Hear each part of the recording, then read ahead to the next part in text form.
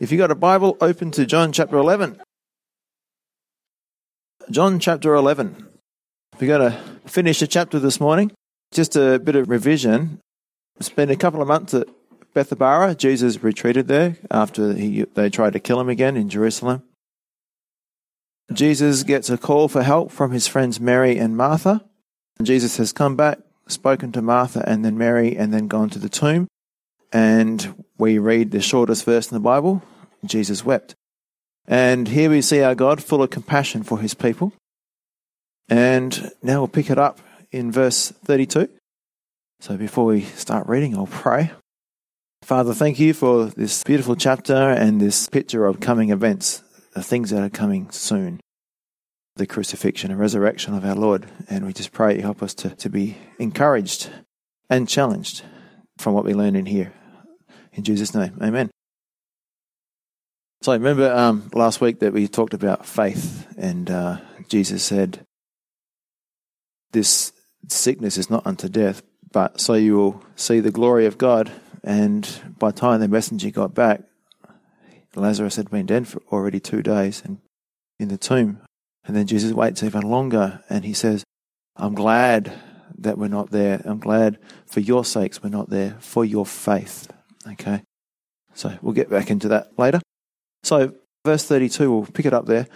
Then when Mary came where Jesus was and saw him, she fell down at his feet, saying to him, Lord, if you had been here, my brother would not have died.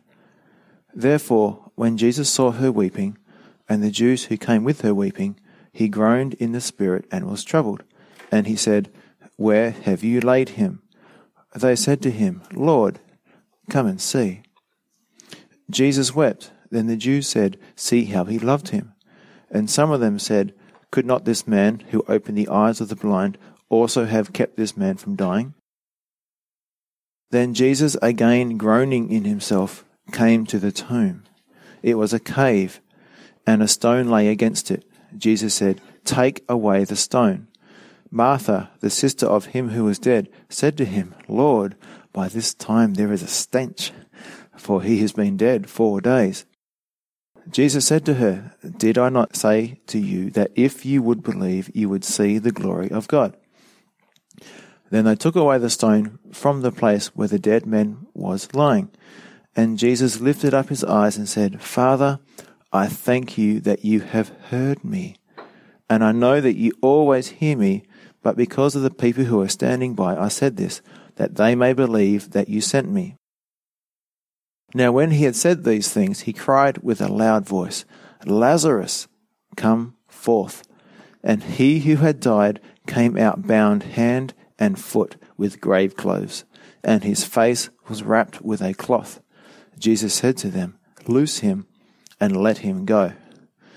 So one of the interesting things that we discovered last week was when it says Jesus groaned, it's just like an angry snort, okay?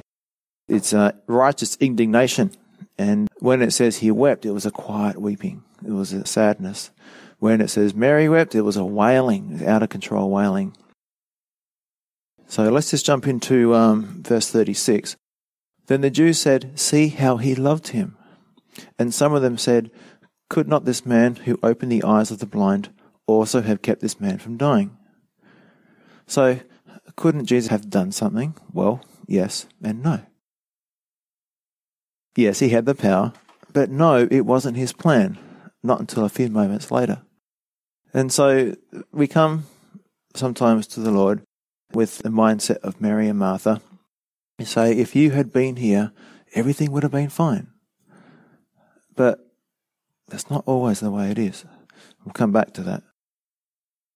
Verse 38, Then Jesus, again groaning in himself, came to the tomb.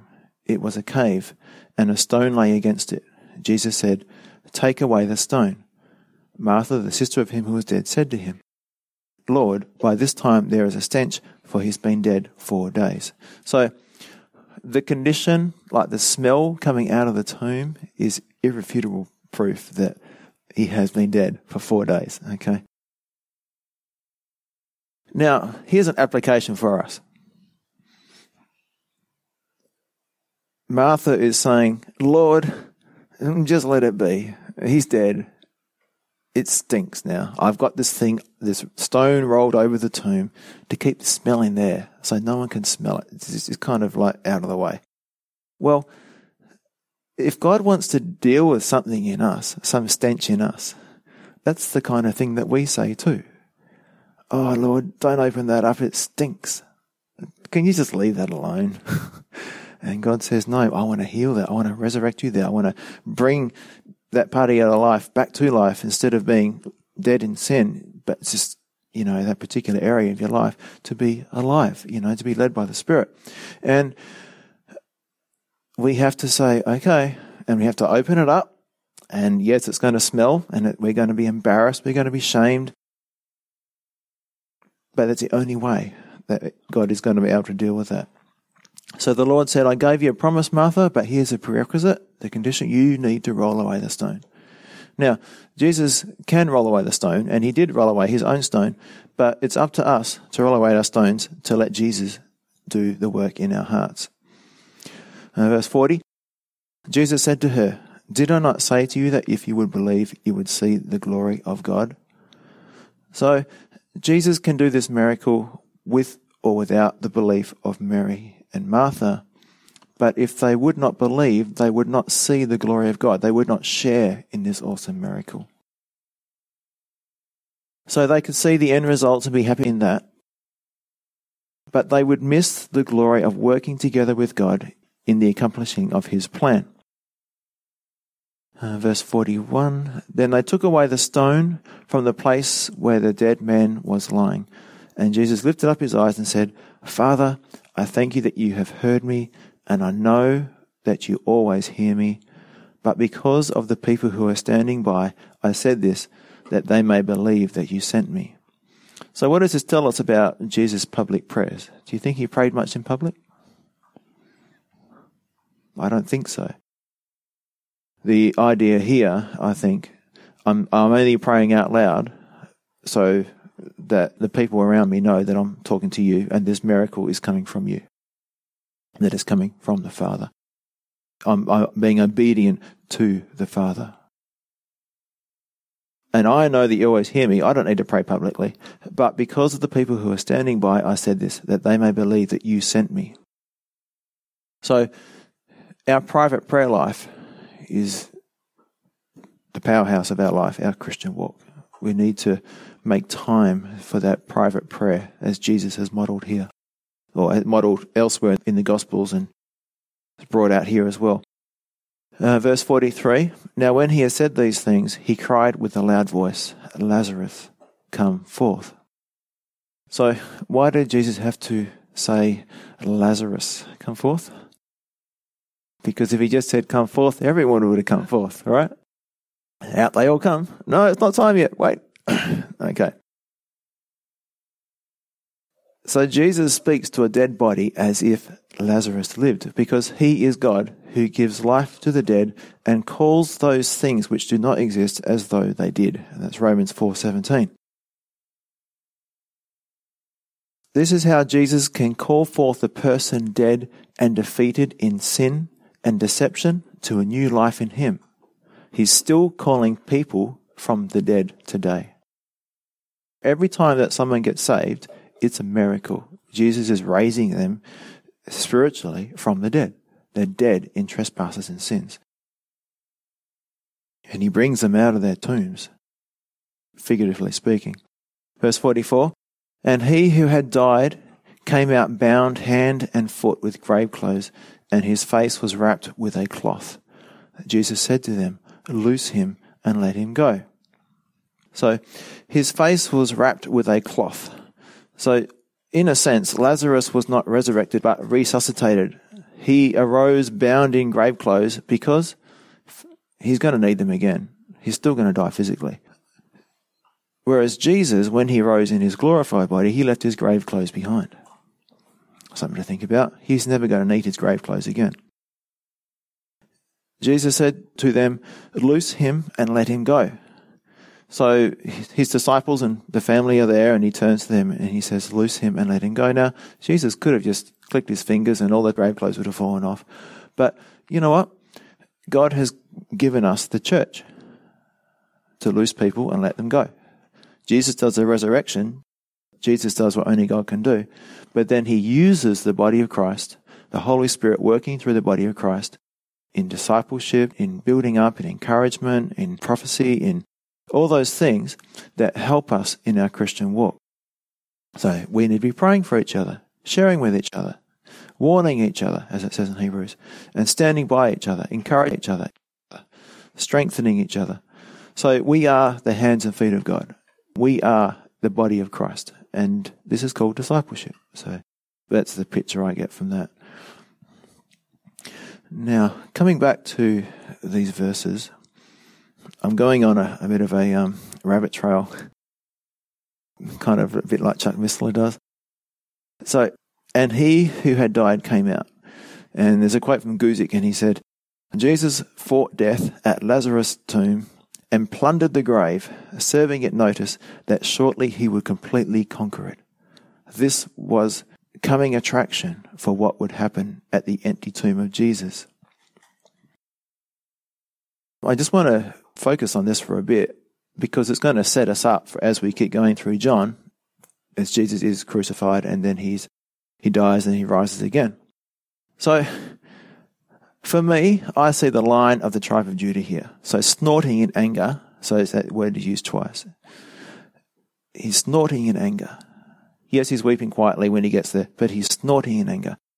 And Jesus, in righteous indignation, I believe, is sending a message of coming victory. He's had enough of all the suffering that sin has caused, or the pain of separation that came from Adam's original sin. And we amplify or exasperate by our own rebellious choices. Now it's almost time to defeat death once and for all. Not long from now, the ultimate sacrifice will be made. And here is a verse we can read together. It's Hebrews chapter 2, verses 14 to 18. Inasmuch then as the children have partaken of flesh and blood, he himself likewise shared in the same, that through death he might destroy him who had the power of death, that is, the devil, and release those who through fear of death were all their lifetime subject to bondage. For indeed he does not give aid to angels, but he does give aid to the seed of Abraham.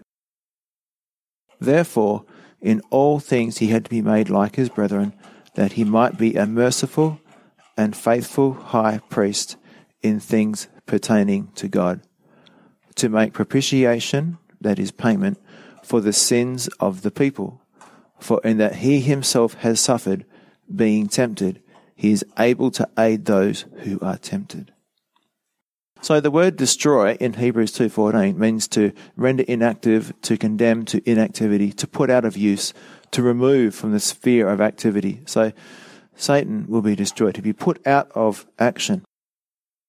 And I did a word search on that, and I found two other verses that use it, that are related to this subject. 2 Thessalonians 2:8, and then the lawless one, the Antichrist, will be revealed, whom the Lord will consume with the breath of his mouth and destroy with the brightness of his coming. So at the end of the 7-year tribulation period, before the second coming, Jesus will destroy the Antichrist, the man possessed by Satan himself. And the next one is this, 1 Corinthians 15:26, the last enemy that will be destroyed is death. So this hasn't happened yet, okay? But it will happen when Jesus returns for the second time. Until then, people still physically die, all right? So Jesus will win the victory on the cross. As we're going through John. And from our point of view now, 2019, he has won the victory on the cross, but he has yet to come and claim the spoils. So until that time, Jesus has given us the task of being his ambassadors to reach out to the lost and share the gospel with them, so that even though their physical body will die, if they repent and believe that Jesus died in their place and ask for forgiveness, they will continue to experience eternal life with Jesus in heaven because they have been made right with God. And have you heard the phrase that Satan comes as a wolf in sheep's clothing to deceive? Well, I think of Jesus as coming as a lion in sheep's clothing to redeem.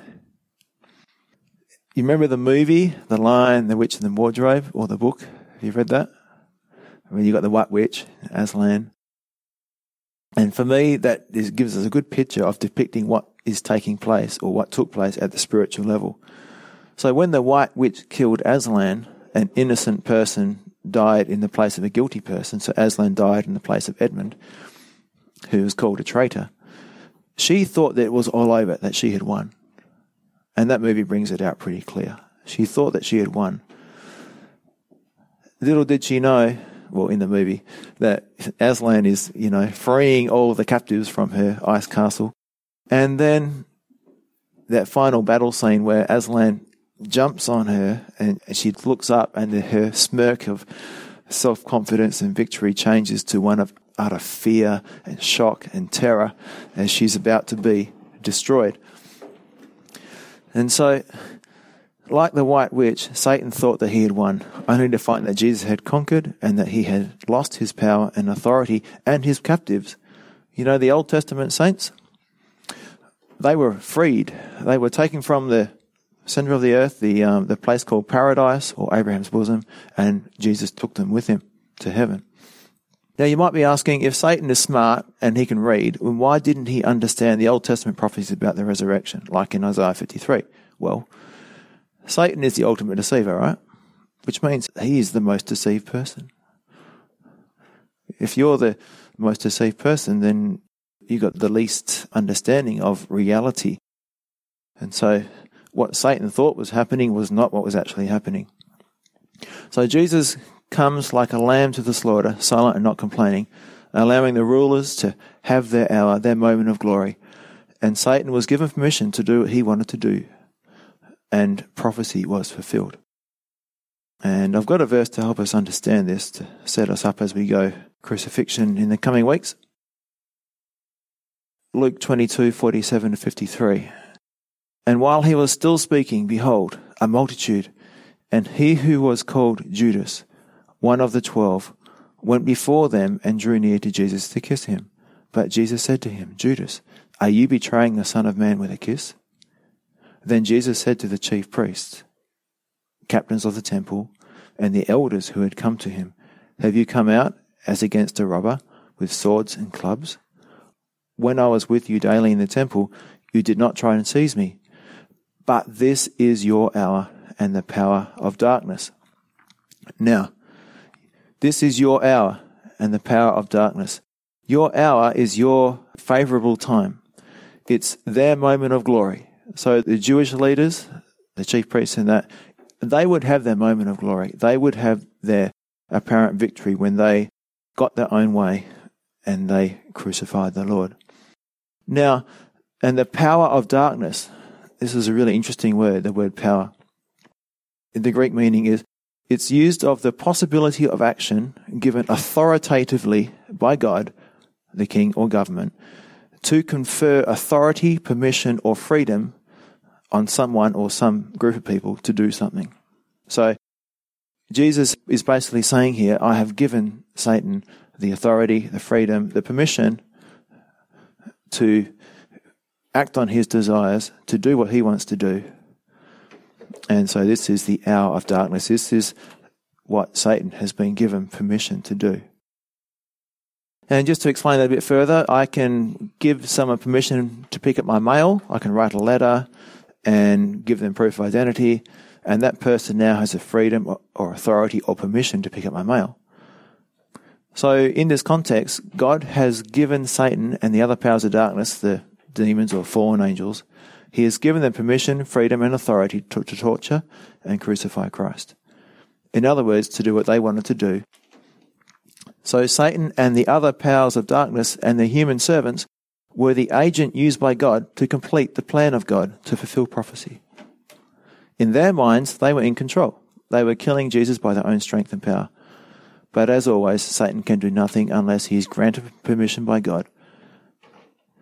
But you know what? When they did that, they will still suffer the consequences. The Jewish leaders, their nation was destroyed because they rejected their Messiah. And Satan will suffer for all the sins that he's committed too. As Joseph said to his brothers, you meant it for evil, but God meant it for good. So, just want to make this clear, again, as we're going into the crucifixion. Were the Pharisees and Satan and his hordes, the powers of darkness, were they more powerful than Jesus? No. So why did Jesus allow them to humiliate him, to send him to the cross? Because it was part of God's plan. Satan's grand scheme was coming to a climax. He thought he was winning. And, like the White Witch in the movie, he's grinning with a big grin, but then it's going to be changed into a look of shock and absolute fear and panic. So what happened when Jesus said, it is finished, gave up his spirit and died? Well, let's read in Matthew 27:51-54. Then behold, the veil of the temple was torn in two from top to bottom, and the earth quaked, and the rocks were split, and the graves were opened, and many bodies of the saints who had fallen asleep were raised. And coming out of the graves after his resurrection, they went into the holy city and appeared to many. So when the centurion and those with him who were guarding Jesus saw the earthquake and the things that had happened, they feared greatly, saying, truly, this was the Son of God. So Jesus, once he had paid the penalty in that 3 hours of darkness, went down into the earth, took the captives captive, took them back up to heaven. The evidence of that is the graves are opened. And paradise in the middle of the earth is now empty. They are all in heaven. And when we die, that verse is now true. To be absent from the body is to be present with the Lord. And just to emphasize this victory that has been obtained, Revelation 1:8, Jesus says, I am the living one. I died, but look, I am alive forever and ever. And I hold the keys of death and the grave. Revelation 5:5-7. So I wept much, because no one was found worthy to open and read the scroll, or to look at it. This is the title deed of the earth. But one of the elders said to me, do not weep. Hold, the Lion of the tribe of Judah, the Root of David, has prevailed, has conquered, won, and is victorious, to open the scroll and loose its 7 seals. And I looked, and behold, in the midst of the throne and of the 4 living creatures, and in the midst of the elders, stood a lamb as though it had been slain, having 7 horns and 7 eyes, which are the 7 spirits that God sent out into all the earth. Then he came and took the scroll out of the right hand of him who sat on the throne. So in my mind, the Lion of Judah has roared. Jesus has brought us back, redeemed us back to himself. Soon, I believe very soon, the way the end time events are shaping up, he'll take that title deed from the Father and return and claim what is rightfully his and reign for 1,000 years with us at his side. So let's go back to John and go to verse 45, and we'll just quickly finish off the chapter. So this is the response now of the people. Then many of the Jews who had come to Mary and had seen the things Jesus did believed in him, but some of them went away to the Pharisees and told them the things Jesus did. Then the chief priests and the Pharisees gathered a council and said, what shall we do? For this man works many signs. If we let him alone like this, everyone will believe in him, and the Romans will come and take away both our place and the nation. And one of them, Caiaphas, being high priest that year, said to them, you know nothing at all, nor do you consider that it is expedient for us that one man should die for the people, and not that the whole nation should perish.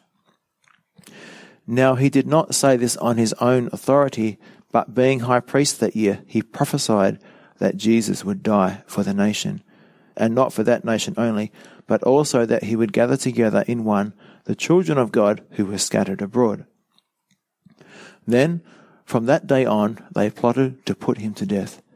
Therefore Jesus no longer walked openly among the Jews, but went from there into the country near the wilderness, to a city called Ephraim, and there he remained with his disciples. And the Passover of the Jews was near, and many went from the country up to Jerusalem before the Passover to purify themselves. Then they sought Jesus and spoke among themselves as they stood in the temple. What do you think? That he will not come to the feast? Now both the chief priests and the Pharisees had given a command that if anyone knew where he was, he should report it, that they might seize him. So, Jesus doing this miracle has just stoked the flames of this tension, this rivalry between him and the religious leaders there. And the belief. Some people believed and some people didn't. I just want to go back to what Mary and Martha said and talking about belief, right? And what God does for us and what we expect from God.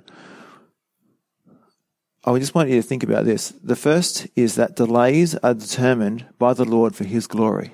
So, where are you, Lord, we cry. I sent a message to you in prayer. I've cried out to you in sincerity. But you're not working. You're not coming. Where are you? So, Lord, come and heal, cry Mary and Martha. But Jesus says, I'm going to do something a lot more important than that, a lot bigger than that, a lot more impacting. I'm going to resurrect him, but that means he has to die first.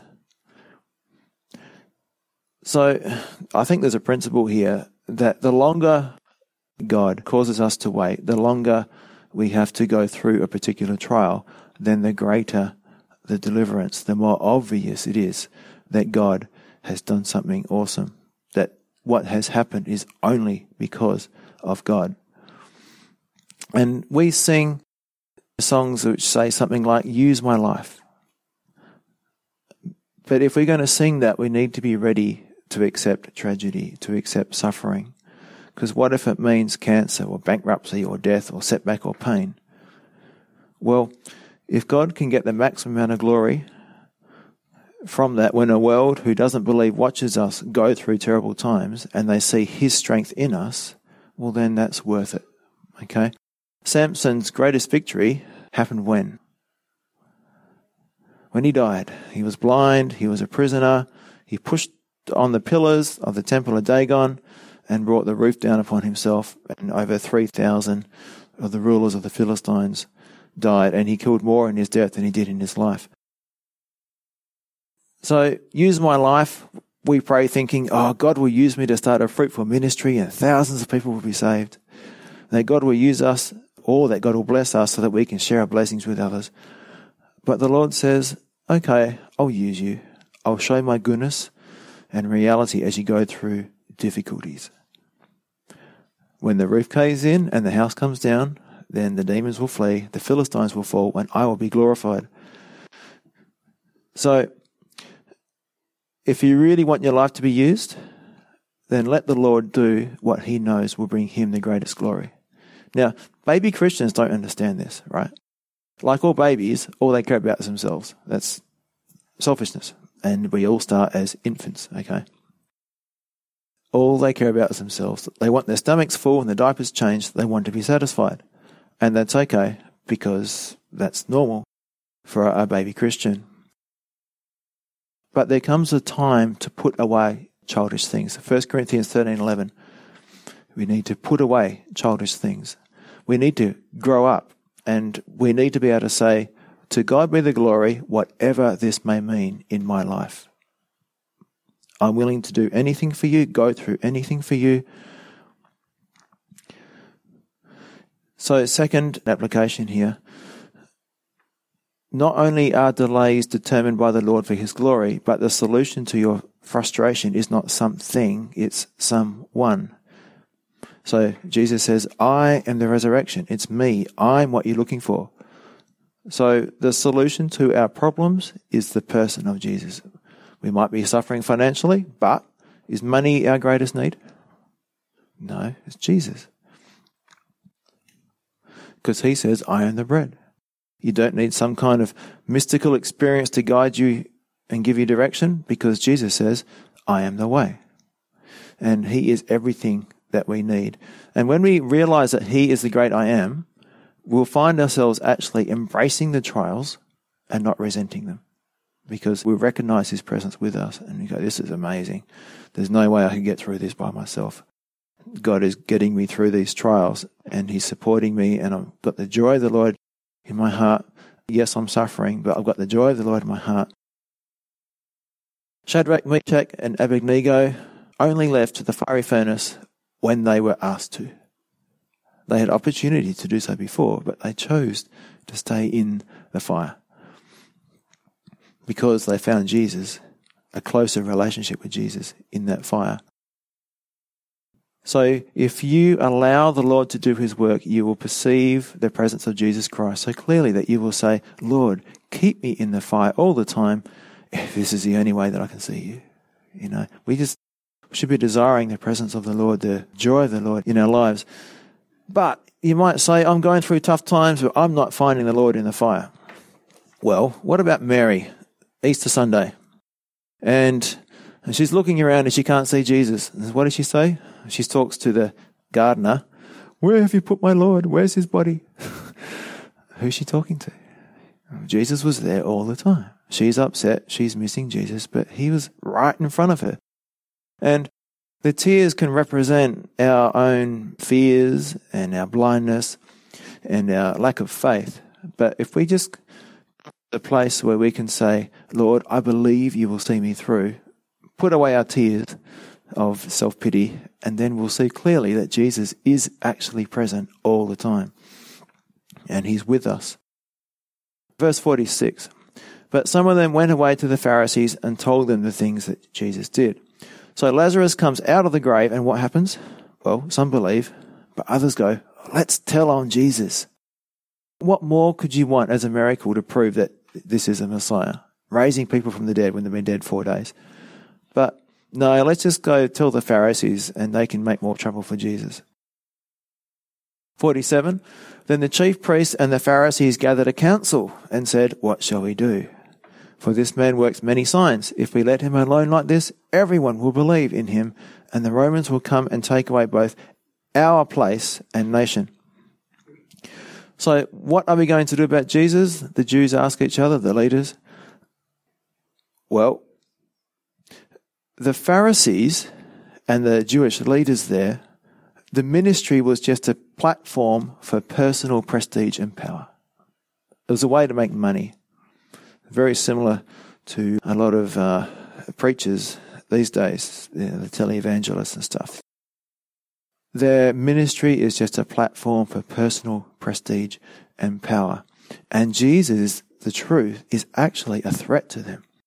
What are we going to do about it? He's going to take away our place.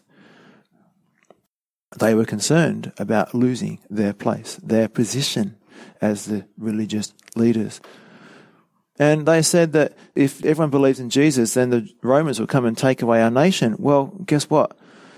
It was because they rejected Jesus that the Romans took away the nation. So they had that mixed up as well. Verse 49, and one of them, Caiaphas, being high priest that year, said to them, you know nothing at all, nor do you consider that it is expedient for us that one man should die for the people, and not that the whole nation should perish.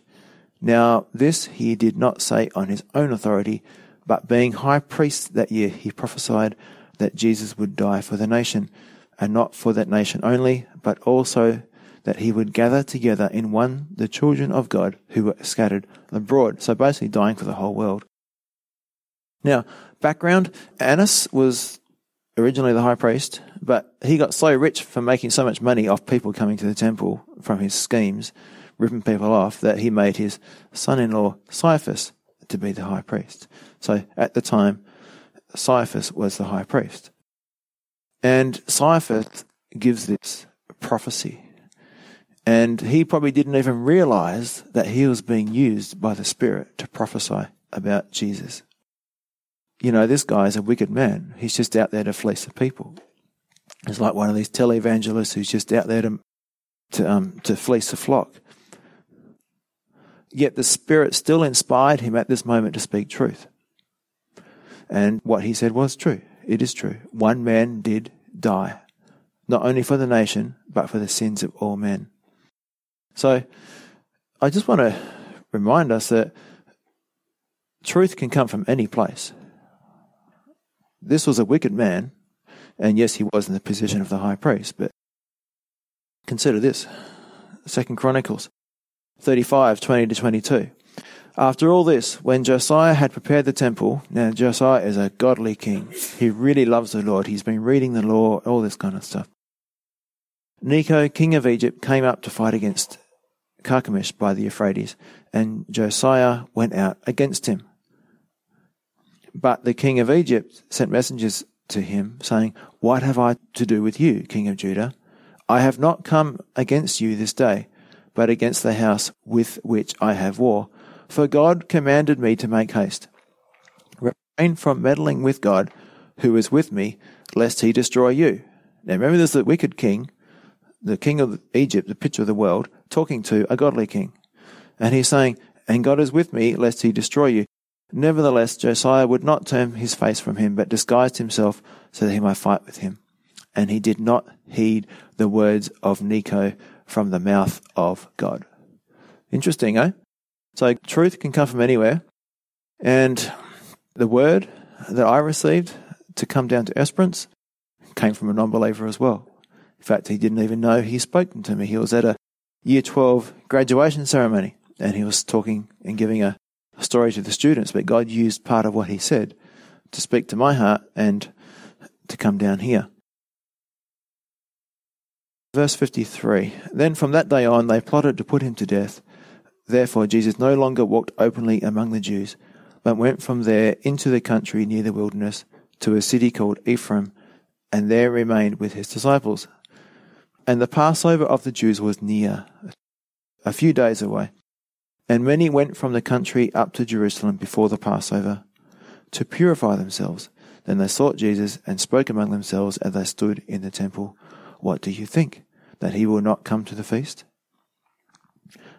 Now both the chief priests and the Pharisees had given a command that if anyone knew where he was, that he should report it, that they might seize him. So now we have the high priest and those really powerful people joining in this plot. So it's the entire government, if you want. And so this is like the beginning of the end, or the end of the beginning, however you want to see it. Therefore, Jesus no longer walked openly among the Jews. Now, again, we've talked about this before. Jesus wasn't scared because his hour has not yet come, but it was soon to come. He was acting in wisdom according to obedience to the Father. And we're coming to the very end, the last week in the life of our Lord, the last week before he be crucified on the cross. And you know how many people are going to be in Jerusalem? Well, Josephus tells us that there was 250,000 sheep slaughtered during this particular Passover, and there'd be roughly 10 people per sheep. Like if you had a small family, you combine with a bigger family and have one big Passover meal, because one sheep would feed about 10 or more people. So if you do the math, that's about 2.5 million people all crammed in to Jerusalem. And there's 250,000 sheep living with the people. So imagine the noise and the smell and all this kind of thing. You know, basically standing room only. Jerusalem is not a big town, or a city. And in this scene, people are arriving for Passover. They're doing their purification rites and all that kind of thing. And they probably have to go early to make an appointment with the priest because there's so many people there, right? So in the middle of all this, Jesus walks in, the Lamb of God, who's coming to die for the sin of the world. So to summarize John 11 very quickly, we read the fifth of the I am statements, which was, I am the resurrection and the life. Well done. And we witnessed the seventh and greatest sign miracle, only days before the crucifixion, and that is the resuscitation or resurrection of the Lazarus after being dead 4 days as a preview of coming attractions. And I just want to finish with this couple of things. One of it is a quote from Wiersbe about the delay, and it's something to encourage and exhort us. Wiersbe says, God's love for his own is not a pampering love. It is a perfecting love. The fact that he loves us and we love him is no guarantee that we will be sheltered from the problems and pains of life. After all, the Father loves his Son, and yet the Father permitted his beloved Son to drink the cup of sorrow and experience the shame and pain of the cross. We must never think that love and suffering are incompatible. Certainly they unite in Jesus Christ. Jesus could have prevented Lazarus' sickness or even healed it from where he was, but he chose not to. He saw in this sickness an opportunity to glorify the Father. It is not important that we Christians are comfortable, but it is important that we glorify God in all we do.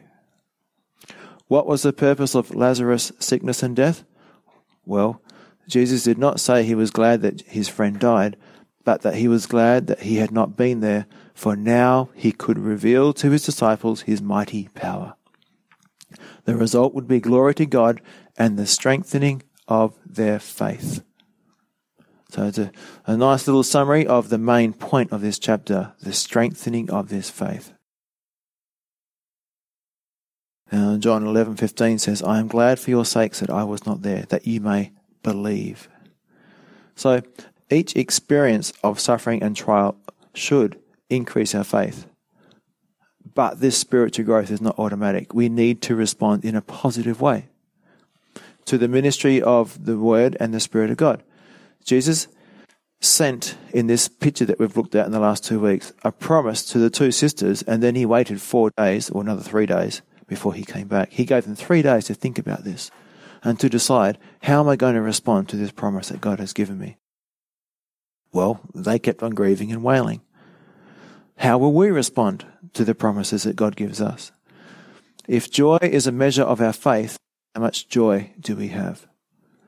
Will we be sorrowing and overwhelmed by a seeming tragedy, or rejoicing in expectation of the coming answer to prayer and solid in our love for God? So trials can either make us bitter or better. Greater faith leads to greater obedience, which leads to greater joy and hope. And this is a road called sanctification that we are all on.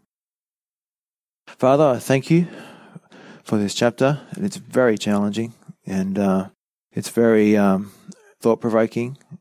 But Lord, as in one of the songs we sing, I don't know where you'll take me, but I know that you're always good. And we just thank you for the fact that you are always good, that your heart toward us is always good. Your thoughts toward us are always good. In fact, they can't even be counted. Positive thoughts, thoughts to build us up. You're always thinking about us. We're always on your mind. And we're really, really special to you, Lord. So help us not to forget that as we go through the trials and we see your delays, we see the perceived absence, your deliberate absence sometimes, and it's there to make us stronger so we can experience more of you, so we can see more of your glory. Teach us to be patient, Lord. Teach us to grow in our faith and to respond in a positive way, Lord, to trust you so we can grow. We pray these things in Jesus' name. Amen.